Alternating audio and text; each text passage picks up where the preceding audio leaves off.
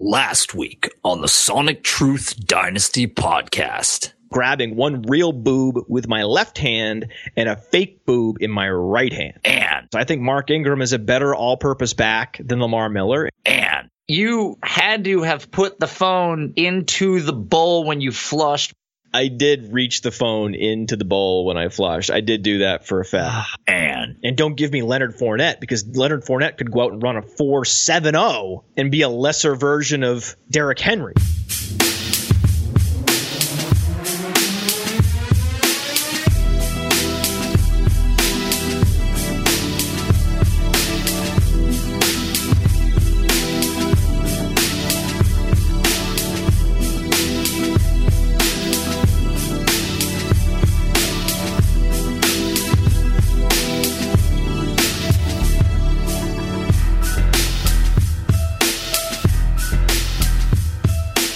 What's up, everybody? Welcome to the Field Gulls Sonic Truth Dynasty podcast. I'm your host, Nate Liss. You can find me on Twitter at @AnOutrageJew. And I'm here with Matt Kelly. You can find him on Twitter at @fantasy_mansion. And today we have our second featured person on the show. We're bringing on George Kritikos. You can find him on Twitter at RotoHack. He's the host of the DLF podcast and the Film Metrics podcast. How's it going, man? It's going great. You know, I'm a big fan of the show, so had a chance to listen to, the last couple episodes. I know you guys brought up some work that I've done recently, so, had to make time for you guys, right? Yeah, man. Thanks for coming on. Matt, are you alive? Matt, are you here? I'm excited. I'm just here shaking with anticipation about the different conversations that George Kritikos and Nate Liss are going to have about Dynasty League football and Dynasty football players. It's a very exciting time because George hosts two podcasts of his own. I host multiple podcasts. Nate hosts this podcast. There's going to be a lot of talking. A lot of people on the show are going to want a lot of microphone time. I can already see this coming,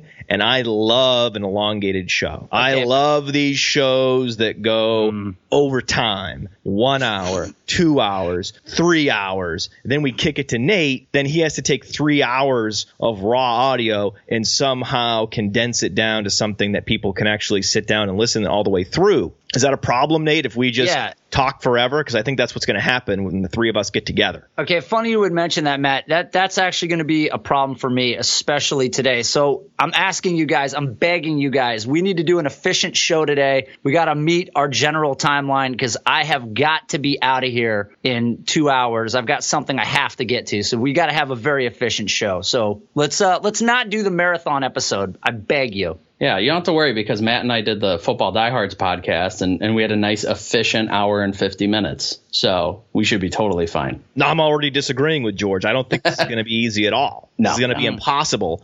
You knew, Nate, that this was going to be a special show. We were going to have George Kritikos on with us all day for the first time, a three-way show with a lot to talk about. Why is this the day that you have this hard network out at the 2 hour mark? Look, it was supposed to happen last week. It didn't. And again, I know I'm always the one that's trying to reel in the time on the show, but I've got to meet my brother. He's got a wedding coming up. I've got to go try on some stuff. So I have got to be there on time. So oh, your brother's getting married. He is getting married. Look, we don't need to go. We don't need to do this. That's exciting. God. Yep. His fiance, she pretty hot?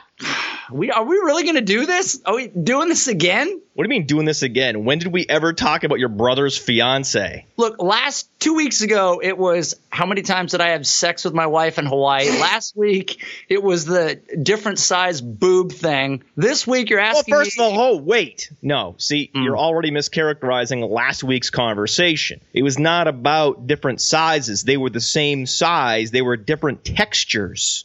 My original point was that one was of a different size. You mentioned the cyborg boob and the natural boob. It was just a difference of tales that we were telling. Anyways, look, this is totally going against what I brought up. This is not efficient right now. Does your brother's fiance have fake boobs? Not to my knowledge, Matt. So is she attractive? She's pretty, yes. She's pretty? She's pretty. That's the like 50-50 response where I don't know if he's going to listen to the show, and I don't want to say something weird, but I also don't want to offend somebody, so I'm just right there in the middle. There's nothing you can say about pretty. It's just plain. Wait, So You she's just called her plain. Yeah. Interesting. 2-on-1. We should really get into this episode, Matt. What do you say? Well, do you like her as a person at least? Does your wife like her? Does your wife get along with her? That's important. That's the first thing I would ask. Does your wife get along well with her? Yeah, she likes her. Oh, no. Oh, no. This sounds kind of doomed. So she's not that hot and she's not that likable. That's what we're getting from the brother and the brother's wife. Those are important people that need to be on board with this. They don't need to be on board with this, but it's a really strong indicator if those two individuals are on board. And it sounds like you and your wife may not necessarily be on board with this. I think you're reading into this the wrong way. I think I'm sending smoke signals into the air and there's a little gust of wind and it's sort of changing up what it says. I'm not saying she's not attractive and I'm not saying that my wife doesn't like her. What I am saying, though, George, hold on. George, what is he saying? What do you think he's saying? George is an impartial observer here. What do you think, George? Well, Nate, let me ask a question if I can just get a little more context. Are you the best man in this wedding? I am not. And if I can add some context back to you. Oh, God. What? Hold on. You have another brother? So watch this. No, I don't. But he was the best man in my wedding. Oh, God. Right? Wait, so wait a second. Let me get this straight. She's not that attractive. You and your wife don't like her very much. And your brother went out of his way to slight you by not making him his best man even after you made him your best man. 1/3 of those comments is correct. 1/3. The other two are wildly inaccurate, and you're saying things that I didn't say. So, no, I am reading between the lines because you can't come out and say those things, so I am saying them for you. Have you or your wife considered an intervention with your brother and had a heart-to-heart with him? Is this what it feels like? Maybe you should give this a little more time. Are you sure you want to be doing this now? I feel like Nathan Powell right now. Well, Nate is probably not the person to give his brother the heart-to-heart. Maybe his best man should be the one to do that. Burn! That was dagger! A dagger! It's over. Man, wow, what a contribution! Thanks a lot for coming on, George. It's great to have you. It's not bad enough that I've got the wall with the knives on it closing in, and I'm backed up against another wall when it's Matt Kelly. But now I got him coming from the other side too. I've got two walls that are coming in that are closing in on me. You know, I'm not an Iron Maiden, right? That what you're describing is an Iron Maiden. You can just call it an Iron Maiden. Fair enough, Iron Maiden. So I'm stuck in it. We should really get into this episode, Matt. You're going to get your 3-hour episode at this rate. Because I envision you up on the altar next to your brother, whispering in his ear like Vince Vaughn, you're about to make the biggest mistake of your life, but you can't even do that because you won't be standing next to him. I'm going to have to be louder when I do it, I guess. The real question is, how far down the line from him will I be standing? Will I be the next one over? Because that's already an offensive position. But if I'm in the 4th position, I don't know how I'm going to live with that. Well, after the best man, it's all like based on height, isn't it? So if you're like the shortest one, you're like at the end of the line. So I won't be at the end of the line then. Nate, you're going to be at the end of the line because of the photographer. The photographer will ensure that you are the caboose in the groomsmen party. These guys are way shorter. Caboose. They're too short for me to be the caboose. I'm 6'2". These other guys are like 5'10". I will definitely be after the best man, should be the best man, but I'll be after the best man. Whoa. We really got to go forward with this. Hold on a second. You're 6'2"? That is correct, sir. I've always envisioned you as a shorter person. Oh, man. Come on, bro. No. 6'2". You're tall? I am tall. That's impressive. Thanks, man. I don't know why I did that to you. I don't know why I made you short. That's fine. You know, it's hard to tell how tall we are on Skype. So I get that. I look like I'm 4 inches tall on Skype. So it would make sense why you'd feel that way. We honestly, guys. 4 inches tall? Let me reel this in. We have got to do an episode today. I know that it's a computer screen. I don't think you're the size that you are on my computer screen. I know you're a full-size human in real life. I just thought you were below average height. I didn't think you were the same size as you show up on this little window on my computer. Why did you say 4 inches? I don't understand that. It's probably because I'm normally sitting down in a chair when we're doing our podcast is why you don't think I'm tall. We don't talk about this sort of stuff. I didn't find out how old you were till just the other day. But why did you choose 4 inches? Because that's the way I appear on the screen, like you said. I'm giving you the benefit of the doubt that you chose 4 inches because of some weird direct proportionality to my computer screen, but I'm not sure. That is what happened. Look, we're going to get into this. So maybe you're just on the smaller side, but not height? I'm not even – are we going to another level now? I'm not even sure where this is headed anymore. Look, I'm commandeering what's going on here. I'm going to solve this problem. You're commandeering your own show. You're the host of the show. You're going to commandeer your own show. I'm stealing it back. I've had my plane stolen, and then I'm stealing it back. So I have to. All right, George, I got a question for you. You said that you do listen to the show, and you heard us talking last week about the article you wrote, the youth wide receiver bubble, the young wide receiver bubble. Is that correct? That's right. Yeah, I think that was it might have been 2 episodes ago. It might have been the one not with fake boob and with poop, but the one before that. That's good. You remember our catalog better than I do, so I appreciate that. That was 2 episodes ago. So was there something in that you wanted to add to it, or something that we didn't bring up that you felt was critical to the article you wrote? Because we tried to give a little bit of response to what you wrote. Unfortunately, we couldn't give it all the time that it was worth because it was a really great article. Is there something off the top of your head that you remember hearing that we didn't cite, or something important about it that we could review? Well, first off, thanks. I appreciate the kind words about the article, and I mean, you guys George. Definitely, yeah. See, thank you, Matt. I mean, honestly, you hit some of the key points when you guys talked about kind of 2014 and 2015 being these anomalies compared to what we've seen over the last 20 years. And honestly, the thing I tried to convey throughout the article was, I get it, young guys that do well, that's obviously like the holy grail. But talent is talent. You can't give away talent for the hope that maybe this younger guy's talented, because the guys who do it once are more likely to do it again than the young guy who happens to have some hype. And obviously we can talk about some of those guys, but at the end of the day, it's proven success and proven talent's always going to be first point, and it's going to be the more valuable thing in Dynasty. And first round draft capital is not the equivalent of being an NFL producer. That's an important point. What you're seeing now with players from Kevin White to Brashad Perriman to Philip Dorsett, I'm picking on that 2015 class because I disagree with you that the wide receiver bubble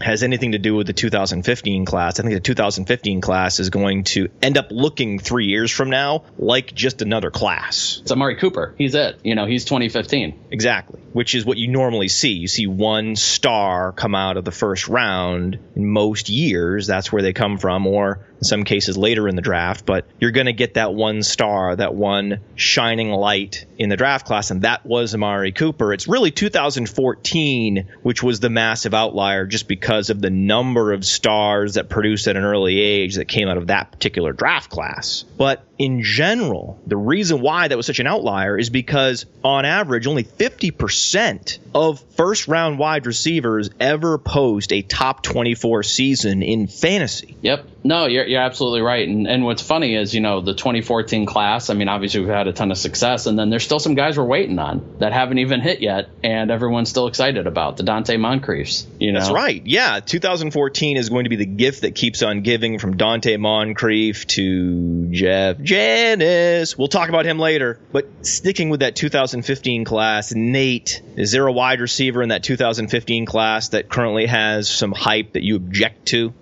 From the 2015 class, God, Probably. Nate, are you listening to the show? Are you doing the show? This is in red letters. You're the one before the show that went out of his way to say, hey, guys, serve this one up to me. I'm ready to slam it home, and I'm going to put it in all bold red letters. You just have to set it up, and I'll spike it away. So here it is. This is what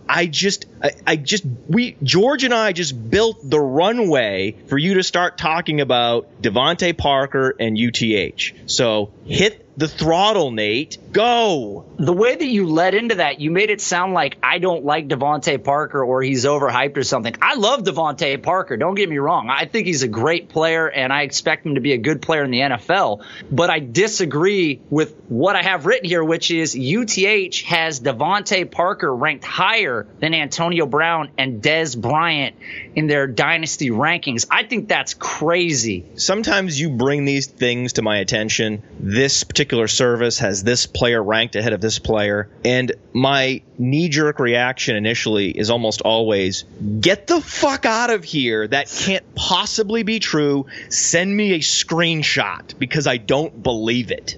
Yeah, this one's a fact. I know it seems too crazy to be true because we have beat the hell out of the Antonio Brown drum in the past couple weeks for good reason. Anybody who plays fantasy football knows that Antonio Brown is a transcendent talent. The guy's phenomenal.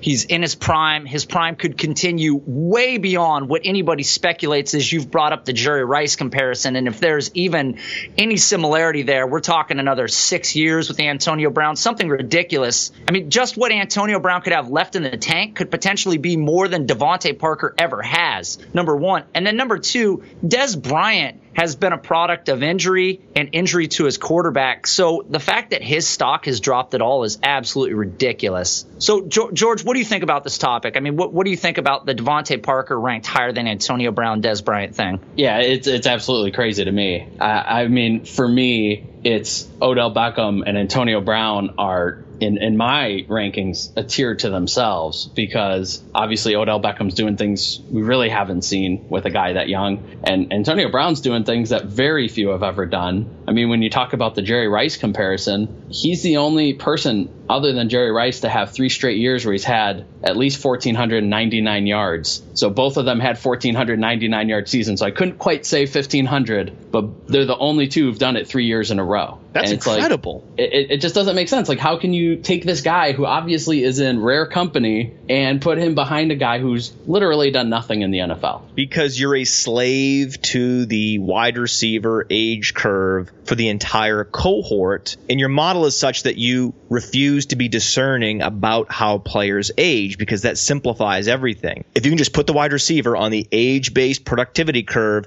and just have him ride out his production into the horizon based on this curve, which is generated by looking at receivers from Steve Smith to Dwayne Bowe, then it looks like he's going to peter out in his early 30s. But that's not real life. In real life, when we step outside these models, it becomes clear that there's a stark difference between how Antonio Brown approaches the profession and plays the sport on the field and how Dwayne Bowe approaches the profession and plays the sport on the field. And Dwayne Bowe and all of the players like him that are flushed out of the league at age 30 are the ones that are defining the shape of that age-based production curve. But to shackle Antonio Brown to that career arc is to completely miss the point of who Antonio Brown is and will be to anyone that's paying attention. Well, you look at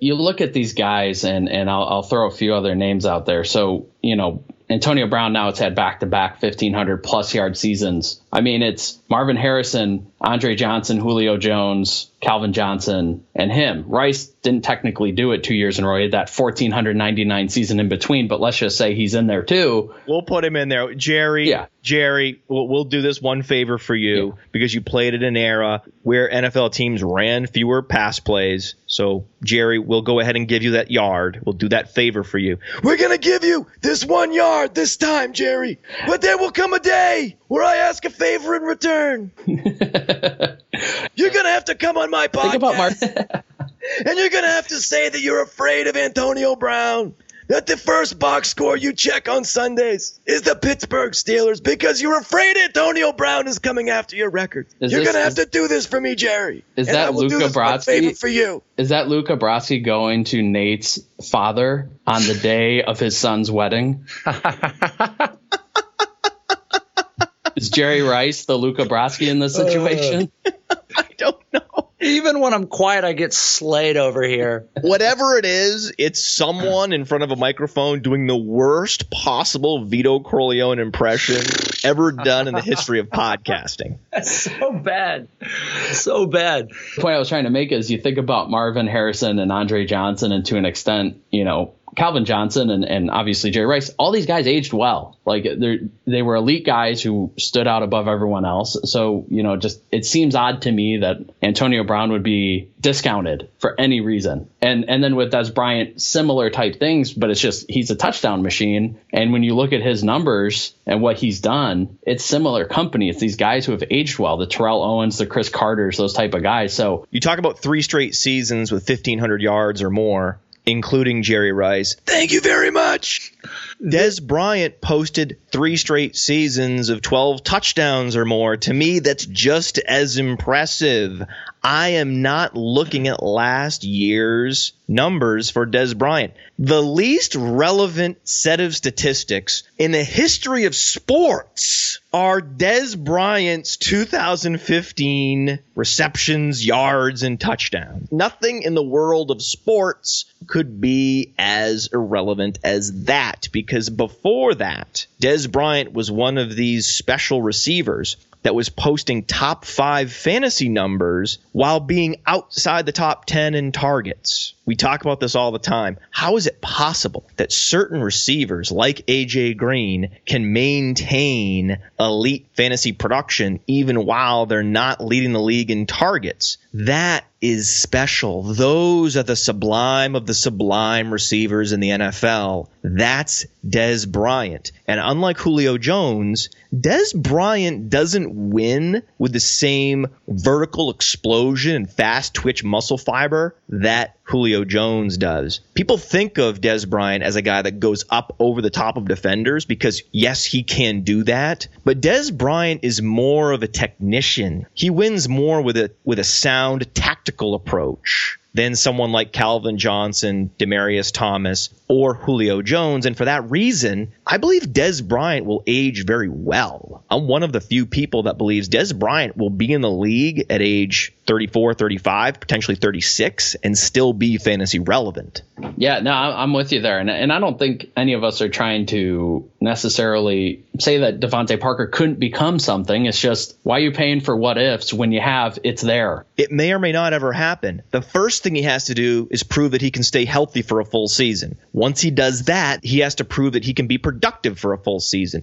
So he has to cross 2 major milestones before we start thinking of him like we think of the league's elite receiver. So how is it possible that you could have someone that's never done either of those things ranked ahead of a Des Bryant or an Antonio Brown, 2 of the best receivers we've ever seen who are still in their prime? The only way that's possible is if you're running an incredibly simplified formula that just factors in draft capital, age, and then places those 2 cars on the age-based productivity curve and rides out that roller coaster. And you add up the production along the curve, and that's your lifetime value for the player. It's the ultimate oversimplified formula that essentially removes any expertise from the equation. This is something I lament all the time, the over-reliance on draft capital. Because why are we here? If we can just plug in all of these players into a formula, draft slot plus age times age-based productivity equals lifetime value, then we should all just go home. We should shut this podcast down right now, because if it's that simple, why are we here? I think the one thing we've got to think about, and this doesn't come up often, but I think about this all the time. So I totally agree. Antonio Brown, Des Bryant, for different reasons, but similar reasons, should be ranked ahead of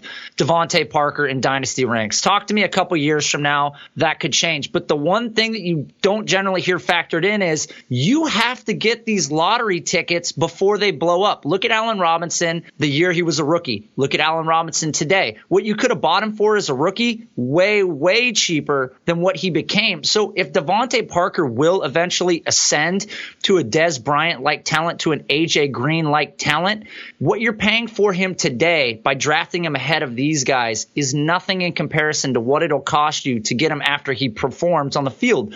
So unless you want to overpay for sure shots, which works, I mean, why not? You get a guaranteed player, you get rid of draft capital that you don't have to bet on anymore, then that's fine. But if you just let him go and say, okay, Antonio Brown is better, Dez Bryant's better, and then all of a sudden Devontae Parker turns into that prolific talent and plays 8 years, 9 years in the league and has a phenomenal career, then you just passed on the opportunity to have a guy that's just as prolific as these players. So sometimes you have to swing at those pitches. But I agree, at this point, Antonio Brown, for sure, no question, is the guy that I'm taking ahead of him. I'm also taking Dez ahead of him, but I don't see Dez playing nearly as long as Antonio Brown. And I do like Devontae Parker to be a great player in this league. So it's hard. It's two sides of the coin. It's, do you buy him cheap now or do you overpay for him later? I agree you have to take swings, but you should not be taking swings in the early and mid rounds. That's not the place to take swings, and that's what I object to. When I see people drafting Devontae Parker and Kevin White in the early rounds, I disagree, because there's this upside fallacy that the upside is built in, that this is a perfect market, and that the upside is built into the ADP.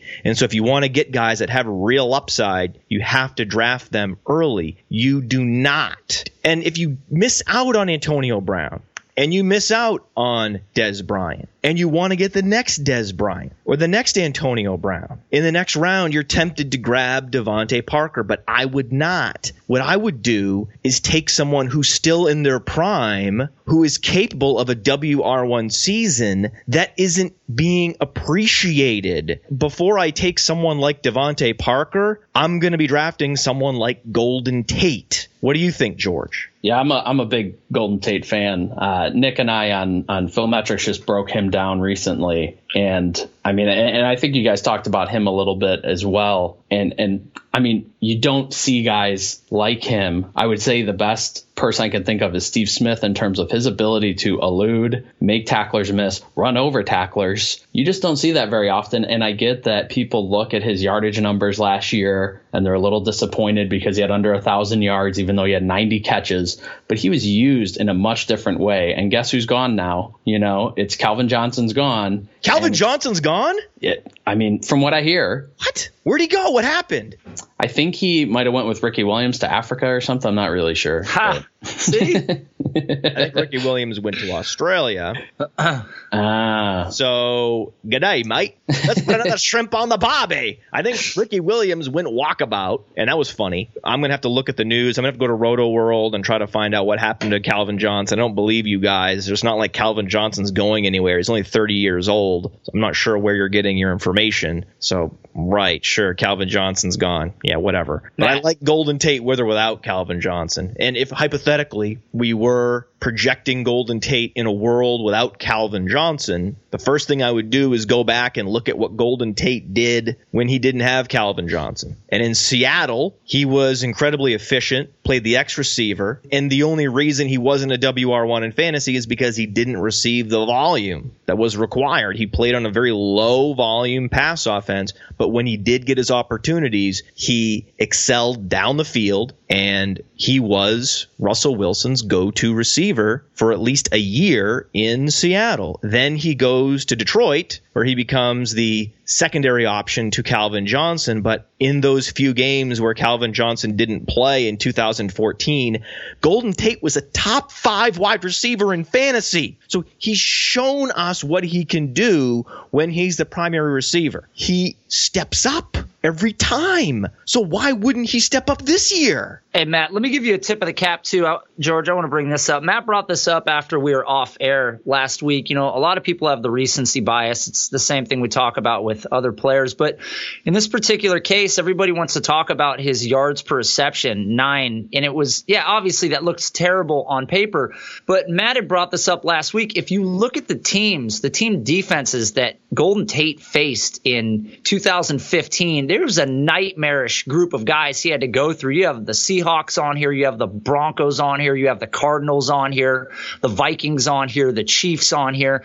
He had to go through a lot of tough teams. So to say that the regression is all because of usage, and I'm not saying that you said that, but to blame it particularly on usage or a down season for him isn't entirely fair, because he did have to carry a team with a hobbled Calvin Johnson, with a missing Calvin Johnson, on a team that really didn't have an offensive identity, and he still posted 90 catches. And in fact, he had a 70.3 receiving percentage, which was his best receiving percentage in the last 3 years. So though his yards per reception did dip, I think it's a really good point to note that he did face some pretty unbelievable defenses throughout the season. Yeah, and honestly, I agree with you 100%. And when you start digging into the numbers more and more, you start to see all these positive things. And, I know that one of the big things with Calvin Johnson leaving is who's going to do the red zone work, right? It's going to be Marvin Jones or Eric Ebron or whatever, but I'd argue it might be Golden Tate, because he's been so effective in the red zone, especially in Detroit. But his whole career, he's not a,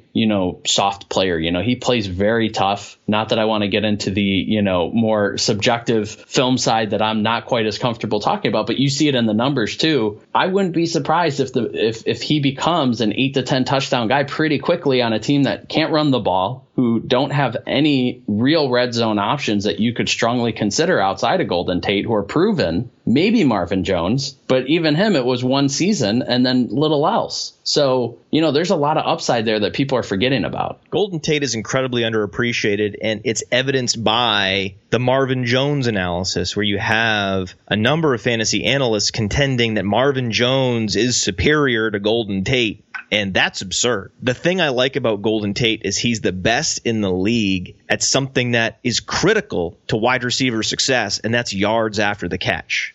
It's almost without dispute that Golden Tate is the best yak wide receiver in the NFL. He leads the league in yards after the catch per target going back through time, and only Jarius Wright on the Minnesota Vikings is even close. So I love my wide receivers to be the best at something. Marvin Jones isn't close to being the best at anything. Also, Golden Tate is a touchdown scorer. He, in fact, scored the most controversial touchdown in NFL history, which is something. That's interesting. That's just a fun fact. But also, the NFL is changing. And I think we saw an inflection point. Do you remember at the end of the Super Bowl 2 years ago when the Seahawks decided to throw a slant pass at the goal line and everyone was up in arms? And what did Pete Carroll say? Pete Carroll said that his head wanted him to throw the slant pass, but his heart wanted to hand it off to Marshawn Lynch, and his head won. Now, why was his head saying that? Because the math says that that's the most efficient way to score a touchdown, is with that quick hitter on the goal line. The quick hitters on the goal line are the most efficient way to score a touchdown. It's not handing it off, and it's not the back corner fade. The back corner fade is a low percentage throw. The quick hitter at the goal line is a high percentage throw, and it makes sense. You only need a yard. Why not just do a quick slant? Just think about it. The back corner fade's overthinking it. Just do a quick slant, get the touchdown, and move on. That's what was in Pete Carroll's head correctly. It just so happens that Malcolm Butler made a play that 0.01% of cornerbacks would make in that spot. That's why Malcolm Butler has since ascended to being one of the top cornerbacks in the league. It's not surprising. And then what happened the following year? Slot receivers have started to dominate the touchdown scoring. Doug Baldwin, he's going to regress big time. He can't keep it up. I have him projected for 5 touchdowns in 2016 because he's a slot receiver. Julian Edelman scored 7 touchdowns in 9 games. He can't keep that up. He's a slot receiver. Usually, the big receivers are the ones scoring all the touchdowns, and Golden Tate is a small receiver, so you can't project him for any more than 4 or 5 touchdowns. Well, maybe, based on what we saw in the Super Bowl and all of 2015, the NFL is changing, and the slot receivers are becoming the target hogs and red zone weapons. Let me throw 2 things out there. Number one, on that pass play, we threw the ball to Ricardo Lockett. Still, to this day, one of the hardest things to ever watch. Can you not do the we? No. I'm sorry. Okay, you're right. I know this show is brought to you by Field Gulls. I get it. This is a Seattle-based show. Technically, Field Gulls is part of SB Nation and serves the northwest region of the country. Heavy with the Seahawks content. I totally understand that, but this is a nationwide show. Can you just pretend to be objective if you're going to be the host of a podcast that has a nationwide audience? Enough with the we. Come on. We're international, actually, Matt. I'd like to point that out. Number two. All the more reason to drop the we. All right. Send. That's fine. I don't care. Say we again. It was tough to watch. We didn't like watching it. But anyways, the point that I want to make in addition to that, I totally agree. The quick hitters to these receivers is a big transition in the NFL and something that you could see happen more often. I remember watching Julian Edelman in the Super Bowl versus us on that whip route. And that is just a dangerous. You did it again. You just did it again with the. I can't help it. I bleed it. What do you want me to do? No, that bothers me. You're just trying to bother me. So anyways, that cover on Julian Edelman, again, the whip route, that's a tough cover too. So you get these quick receivers. It's kind of changing the game if you can get the ball out of your hand as the quarterback on an unobstructed throw. You know, you got J.J. Watt, guys like that, batting down these type of passes. But these quick hitters to these receivers, I totally agree. If they can get into the red zone, you could see guys like Golden Tate jump up in their touchdowns almost immediately. So that's a great point by George. That was me. That was my point. No, George was the one that said, okay, yes, it was your point, but George is talking about the immediate increase in red zone opportunity and seeing him in double digit. He did say that in the beginning, but I agree with even here at this point. I feel like we've been bickering for the last 10 minutes, and George has logged off, and he went off and got a cup of coffee. Oh, sorry. There's a farmer's market down the street. I was just getting some, fresh, rhubarb or whatever. No, no. I mean, just to kind of wrap it up. I mean, yeah, absolutely. The red zone thing, I agree. And you look at, whether it's been Jordan Matthews or Randall Cobb or whoever it is. I mean, you see all these guys have been successful there, and then add in the fact that Matt Stafford last year, when you look at his touchdown passes, almost all of them were in the red zone because they have no running back threat. And now you look at their roster this year, I don't feel comfortable saying any of them are going to be worthwhile in the red zone. Outside of Theo Riddick. Theo Riddick's probably their best option in the red zone, and it's going to be receiving. In 2014, with Jordy Nelson on the roster, Randall Cobb posted a 26.2 red zone target share behind 28 targets, 19 red zone receptions in 2014 for Randall Cobb at 5'10", was second in the league, which allowed him to post 12 total touchdowns that season. Well, and he was leading the league, I think, that season for a little while. I think he had 8 or 10 in the first half of the season, and then kind of slowed down a little bit when he got dinged up. But we're going to continue, George, going to continue to be shocked every year when slot receivers post double-digit touchdowns. Oh my God, this never happens! This is crazy! He's small. Only big receivers score touchdowns. This is blowing my mind, except it's happening every year now. So, Matt, I'm going to transition here. You've probably heard recently, and I'm sure you have too, George, about Brashad Perryman and the not full, but I guess partial ACL tear. What? When did this happen? Oh, you didn't hear about this? No, he got hurt? Brashad Perryman get hurt. His knee? Brashad Perryman did hurt his knee, Matt. Is it Perryman or Perriman? Let's put this to George. George, is it pronounced Perriman, which is how I pronounce it, or Perryman, how Nate pronounces it? I pronounce it Perriman, which would be the way Matt pronounces it. That sounded like... Let's do a ding sound effect right there, Nate. Let's do a ding sound effect. I'm just going to leave you doing it with your mouth. I feel like the way George said it, though, was right in between the way you and I said it. It didn't feel like he was one way or the other. That sounded 50-50 to me. Can you isolate that bit of audio where you said, I like how you did it with your mouth? Yeah, whatever you want to do. We can take care of it.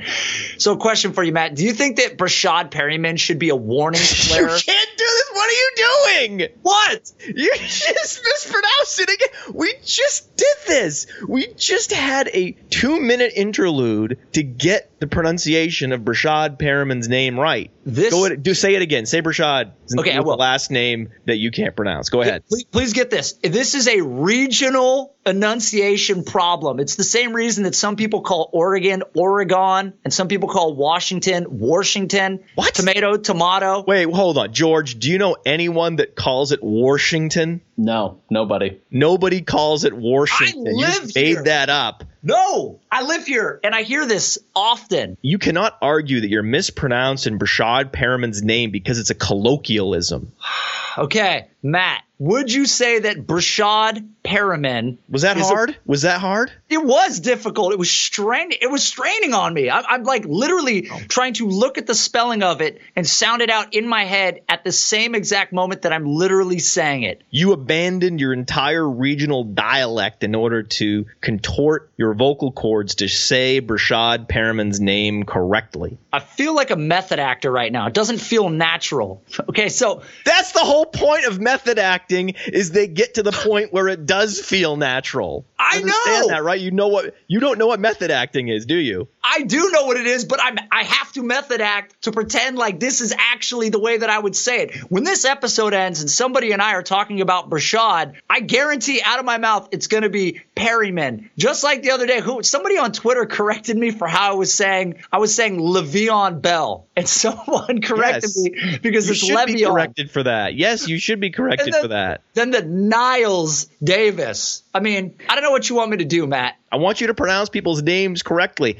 I went through a whole series of podcasts where I was mispronouncing Devontae Freeman's name. I was calling him Devonta. And I went through a number of emails back and forth where the listeners and myself were essentially arguing. This was me behind a microphone by myself, so it was me arguing with myself, arguing with the listeners. But I finally came to the conclusion that it is important that I pronounce Devontae Freeman's name as he pronounces it. If he wants to go by Devontae, even though it's spelled Devonta, it's my responsibility to pronounce it correctly, and it is your responsibility, because we're doing a worldwide podcast, apparently, that you pronounce Brashad Perriman, not Brashad Perryman. For the sake of our one listener in Saudi Arabia, I will get this name right. So, again, for the fourth time, Matt, a question for you. Is Brashad Perriman, would you say he's a warning flare for Kevin White owners? Isn't that obvious? I think it is. George, what do you think? Yeah, I'm somewhere in between probably, because I do like Kevin White, but I get the concern, and I'm with you there. I just always had Kevin White as a much better talent than Perryman, which is why I still like Kevin White. I don't put him ahead of, Des Bryant or Antonio Brown, but I think he's a good prospect, or was a good prospect. And I think he gets dinged a little bit unfairly for the older age. I'm a fan of Josh Doxson, so I'm not an ageist.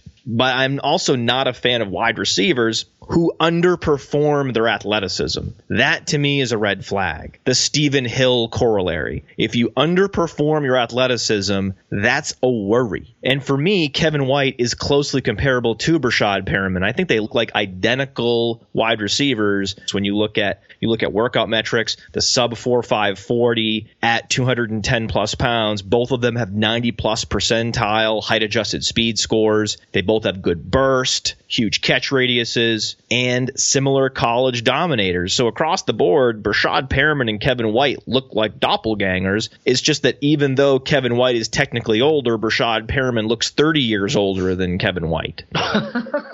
So my question for George is, why do you believe that Kevin White is a superior prospect to Brashad Perriman? Yeah, when I did some analysis last year and kind of looked at, the play logs, the game logs, everything, and kind of started breaking things down, I mean, you see the tendencies are a little bit different.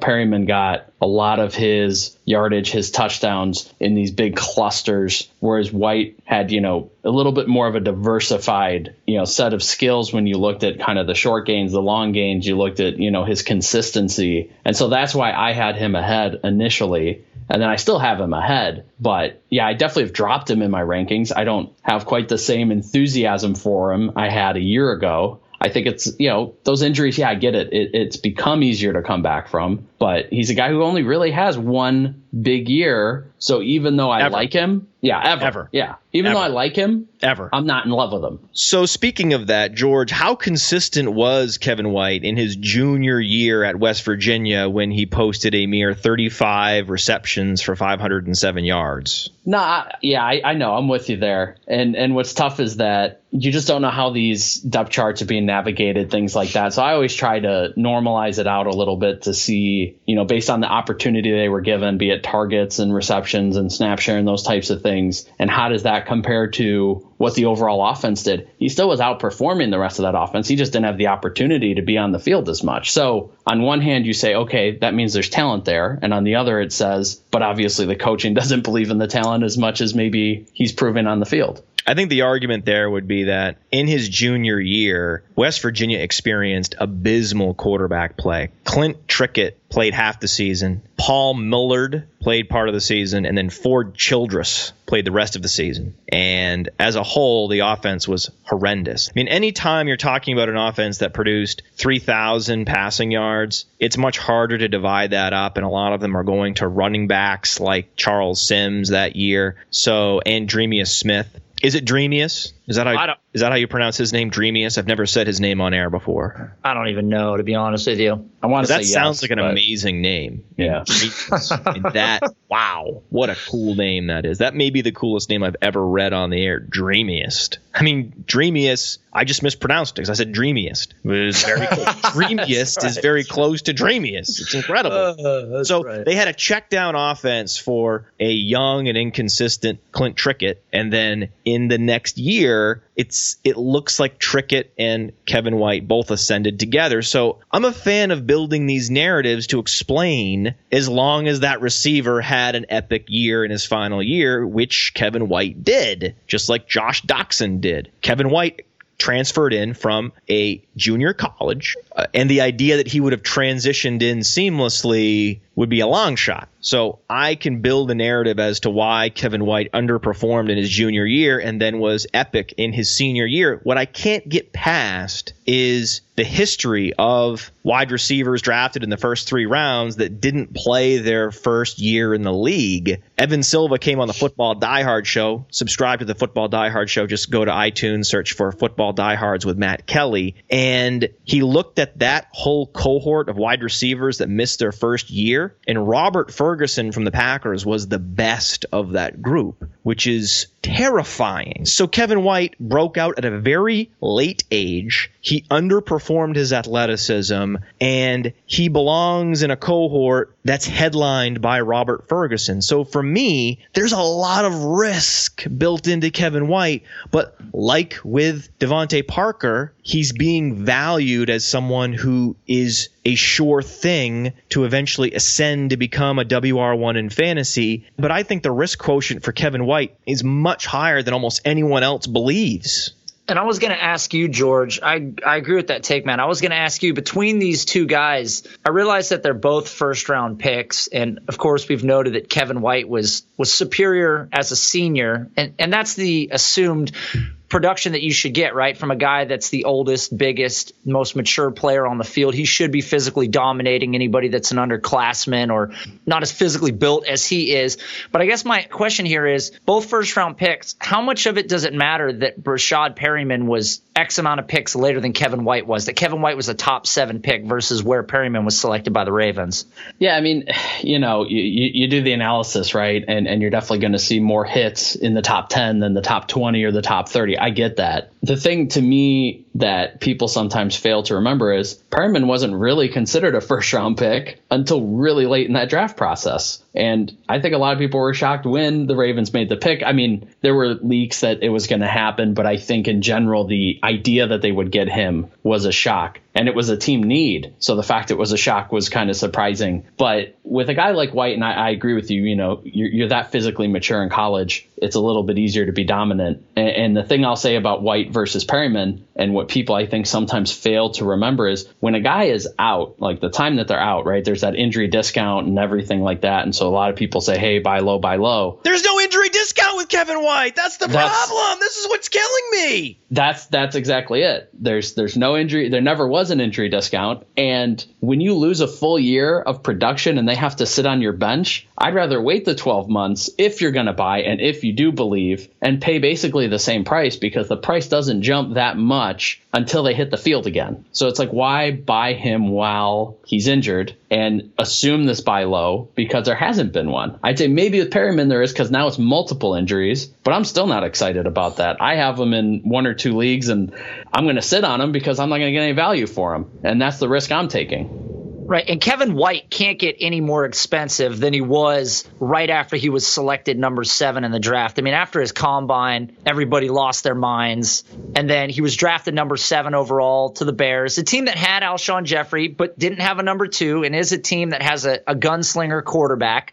So there was a serious ray of hope that he could be a big producer in the league. It's worth remembering, too, that after that combine, Sports Illustrated ranked him ahead of Amari Cooper on their rookie rankings. Sports Illustrated did that, which is kind of crazy. But something else that's crazy to me is this idea that draft capital is the definition of a player's value, of their worth. It's not. Draft capital is a factor, but what I'm seeing now is this distillation process that basically says age times draft capital is prospect valuation, which takes me back to something I said earlier. If that's going to be your process, then why do we exist? Why are we here as fantasy analysts? Let's just all shut it down. Shut down Player Profiler, shut down Filmetrics, shut down Sonic Truth Podcast, post a one simple website that allows you to type in the draft slot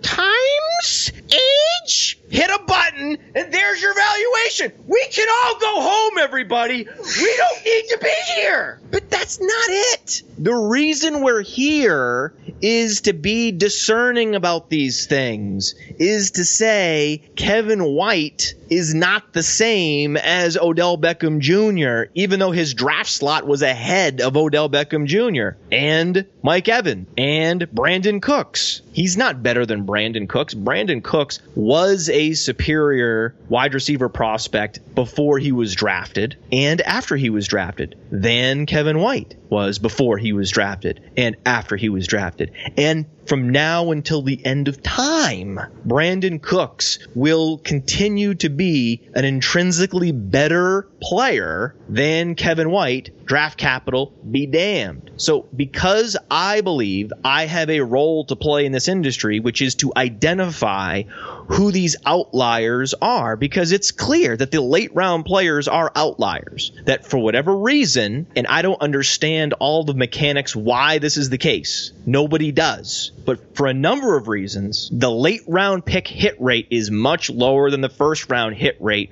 which, as we mentioned earlier, is still only 50%. You can't tell this to the draft slot zealots. The draft capital zealots don't want to hear that the first round picks have only a 50% hit rate, because to them, the first round picks have a 100% hit rate, even Nelson Aguilar, and the late round draft picks have a 0% hit rate, even someone like Jeff Janis, who had one of the epic performances in NFL playoff history. It doesn't matter. He was a 7th round pick. That means he's irrelevant. You can forget he exists. Focus all of your attention on first round picks. And that, to me, is the essence of bad analysis. To me, comparing Jeff Janis to Kevin White is the great litmus test for a fantasy analyst. If they are dismissive of Jeff Janis, if they assume that Kevin White will produce like any other top 10 wide receiver that we've ever seen, well, then they don't know what they're talking about. Then you can feel free to either unfollow or mute that person on Twitter, because they're not providing any value. Again, they might as well just launch a website with those 2 inputs and a equals button and walk away from the industry, because I have Jeff Janis ahead of Kevin White in Dynasty. I have Jeff Janis ahead of Kevin White because Jeff Janis is not Moritz Bowringer. This comparison of Jeff Janis to Moritz Bowringer drives me crazy. Moritz Bowringer is not a thing. Neither is Marquez North. Remember Brian Timms? We talk about how Kevin White underperformed his athleticism at the college level and thus far as a professional. That's a red flag. But the reason why Jeff Janis is infinitely superior as an NFL prospect to Moritz Boehringer is because Jeff Janis did not underperform his athleticism. At Saginaw Valley State, Jeff Janis posted over 100 receptions and led Division II with 1,600 plus receiving yards. Nobody talks about this, and it is my number one frustration in all of fantasy football that Jeff Janis is characterized as an unrefined player. How the fuck can you be unrefined and lead an entire division of football in receiving yards and receptions? That's asinine. You can't say that with a straight face, yet most people that analyze fantasy football believe that is the case, that Jeff Janis is this straight line-ish body catcher who's completely unrefined and will probably never build trust with his quarterback to ever be a starting receiver for an NFL team. Would you two agree that what I just said is how most fantasy analysts perceive Jeff Janis? Yeah, I would. I totally agree. And I think Janis being sort of the key guy here, but I think you get a lot of this with these late round picks. But Janis has the athleticism. He flashed on a big stage. I will say this. I know you've been a big time Janis supporter, but I doubt you had Janis ranked ahead of Kevin White after the NFL draft. I think seeing Janis do what he did, then hearing the positive things that have come out of camp now, that he could be the number 3 receiver. He's playing with one of the most prolific, efficient quarterbacks to ever play the game in Aaron Rodgers. And then on the other side, you have Kevin White, who was already aged, had 1 year of high-end college production. Unfortunately, it was as a senior. And then he gets hurt, misses an entire year of the season. And you can make a case that Janis would be ranked ahead of Kevin White, but we haven't seen Kevin White yet. So this comes back to my argument about Devontae Parker.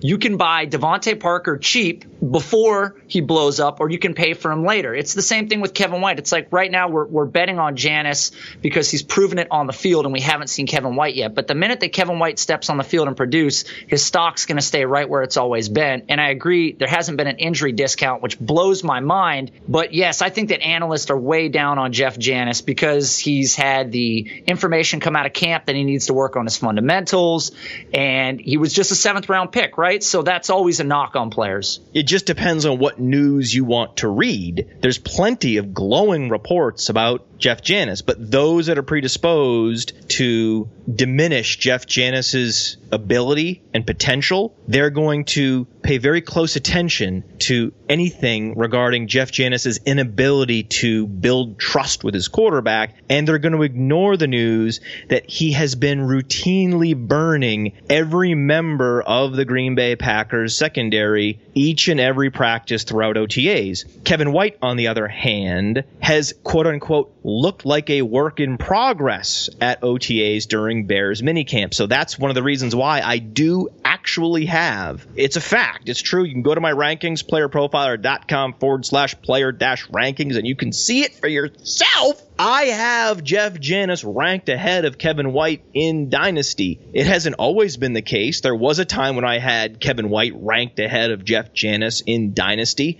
but like with a lot of fantasy analysts, I practice a Bayesian process. As new information comes out, things adjust. I don't have a static projection formula that just looks at draft capital times age equals lifetime value.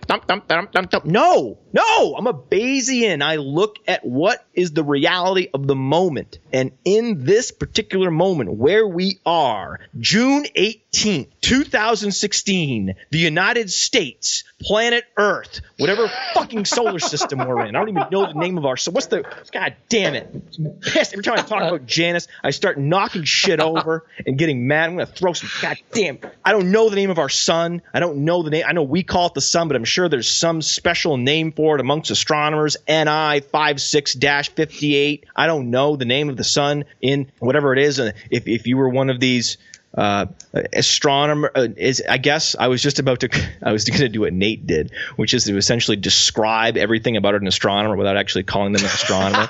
I was going to call them the people that make maps of the universe. What are those people called? Astronomers. Yes. Whatever astronomers call our sun. I don't know what it's called, but our location at this particular time in the space-time continuum, for me and how I value dynasty players, I have Jeff Janis ranked ahead of Kevin White because, yes, draft slot matters, but again, we could just sort all these players based on draft slot and go home. But that's not why we're here. We're not draft slot zombies. And the reason why you can't do that is because we're here to identify the players that the NFL scouting industrial complex got wrong. Jeff Janis is one of the players the scouting industrial complex got wrong. And yes, it's because he has the size and the athleticism. Based on that alone, he should have been drafted much higher. But it's also because he was a mega producer at the college level, and to this day, no one will talk about that. There's also a draft capital paradox that I believe that Jeff Janis, now going into his third year, has finally overcome. The draft capital paradox is so powerful that I believe it dooms some players who would have otherwise been able to be starters at the NFL level. But because they were seventh-round picks or they went undrafted, they landed on teams and depth charts where they were never given an opportunity, and the time ran out on their career before they ever had an opportunity to ascend to a starting role and show the world what they can do. I'm very worried that this is what's going to happen to Wendell Williams in Houston. I believe Wendell Williams could be an NFL starter if given an opportunity, but because he went undrafted and because now he's banished on this nightmare of a wide receiver depth chart that now includes a redundant receiver drafted in the first round and Will Fuller, I believe that years could go by. Wendell Williams will never get an opportunity to ascend the depth chart, and he will end up retiring from the NFL having never been anything statistically, whereas if he landed on a different team with different draft capital, with a different depth chart, everything could have changed. It's like that movie with Gwyneth Paltrow, Sliding Doors. The draft has a sliding doors effect on so many players. What if Kelvin Benjamin had gone to Saginaw Valley State and was not able to showcase his skills in a national championship game? Where would Kelvin Benjamin be right now if he was not a first-round draft pick because of the performance he had on the biggest stage? After posting a mere 1,000 yards with Jameis Winston as his quarterback, we talked about rationalizing Kevin White's junior year because of subpar quarterback play. There's no rationalization for Kelvin Benjamin merely posting 54 receptions for 1,000 yards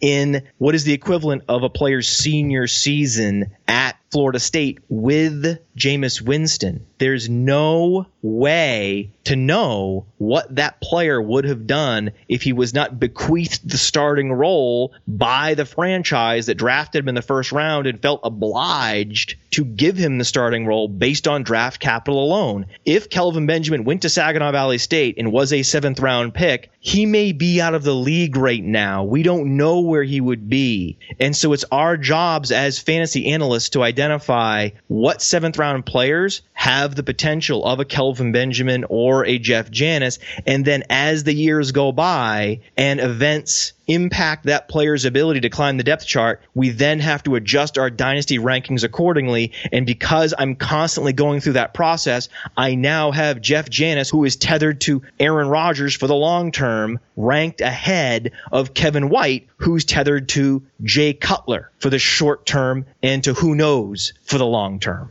Well, that, of course, is Matt's take on Jeff Janis. Loves him. It's a lot of good points. And Matt always gets super emotional because of obviously what he reads online and the negative stuff that's about Janis. George, you're featured on here. What's your take on the Jeff Janis thing? Yeah, I mean, one of the big points Matt hit, and I would love to emphasize again, is, you know, this draft capital thing and kind of how everyone views it. They look at it the wrong way. The only thing that draft capital guarantees is a chance for immediate opportunity. That's it. You know, after that, it tells you very little. Like, yes, I get it. In most cases, first round talents are going to be greater than seventh round talents, right? Or sixth round or whatever. That said, like Matt kind of pointed to, you have to be willing to have a fluid set of rankings that react to the various things that are going on. And it's the exceptions to these, oh, this person was a first round hit. Everyone's going to get those, but it's that sixth round hit. Those exceptions are going to be the difference between a good dynasty team and a great dynasty team, because those are the guys you need to hit on who are going to put your team over the top. Because Nate, like you said, yeah, you can overpay for Devontae Parker early, right? And you can do that and do it before he hits. Or you can take your shots on the guys like Jeff Janis, where you see the talent and you see a guy who could emerge and could become this great talent, and you're paying much less even now than what you're paying on Devontae Parker. And, depending on what you think the risk is, that price tag for Janis today is probably a heck of a lot more palatable than it is for someone like Devontae Parker. George, how do they follow you on Twitter, and remind us of the various podcasts that you host?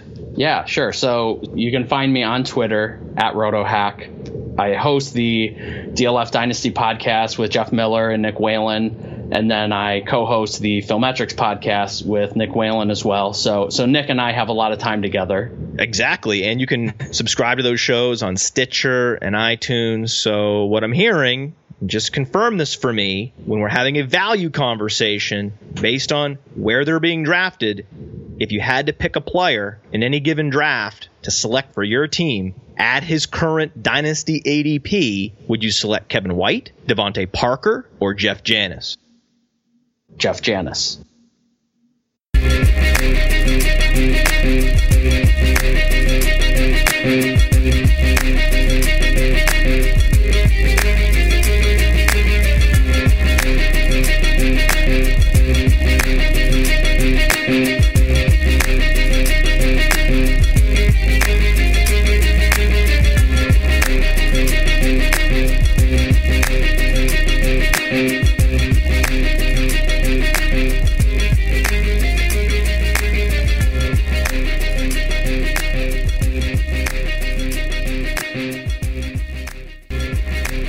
Because I've never felt bad about hogging the microphone in my life until this very moment. Oh, you mean that's the end of the episode? Sorry, I blacked out, guys. How long was I talking? Yeah. I'm assuming George is Michael Floyd, so is Nate Liss John Brown or Jerron Brown? That's what I just said. I'm Jerron Brown. I could tell. I felt like Jerron Brown out there. I wanted to be J.J. Nelson. That's what I wanted. Moritz Boehringer is not a thing. Fuck, can you be unrefined and lead an entire division of football in receiving yards and reception? George, every single show starts with Mr. Audiovisual himself, Nate Liss, having audio problems. Yeah, man, it was good having you on here. Different dynamic, that's for sure. No, I appreciate it, guys. This was a lot of fun. I actually didn't feel the different dynamic at all. I just usually sit here and say what I want for as long as I want. George, no matter what you say, I'm going to repeat something you said. I'm just going to let you know. No, I've listened to every episode. I know what happens. This is like a haunted house with built-in trapdoors. And Nate can never make it through the maze. We start the show late. Audio engineering fault. Whose fault is this? You took a shit last week, and that's why we were late.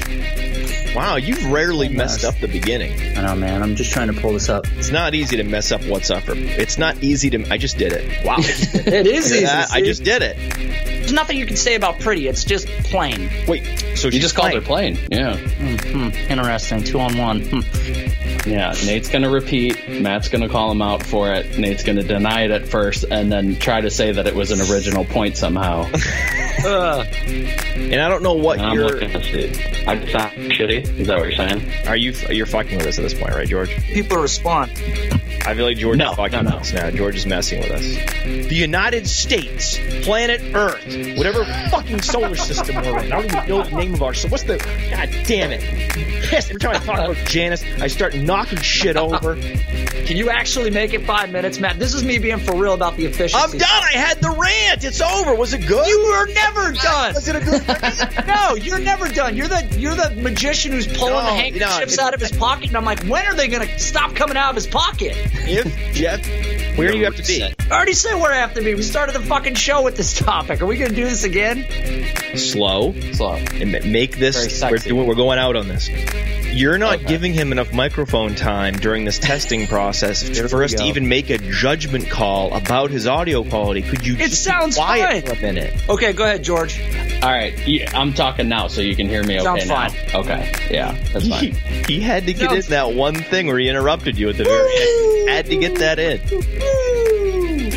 Sounds good. Sounds good over there. Oh, man. George, say some things one more time. Okay, I'll just keep talking until you guys tell me to stop. Sounds good. Sounds good? Okay.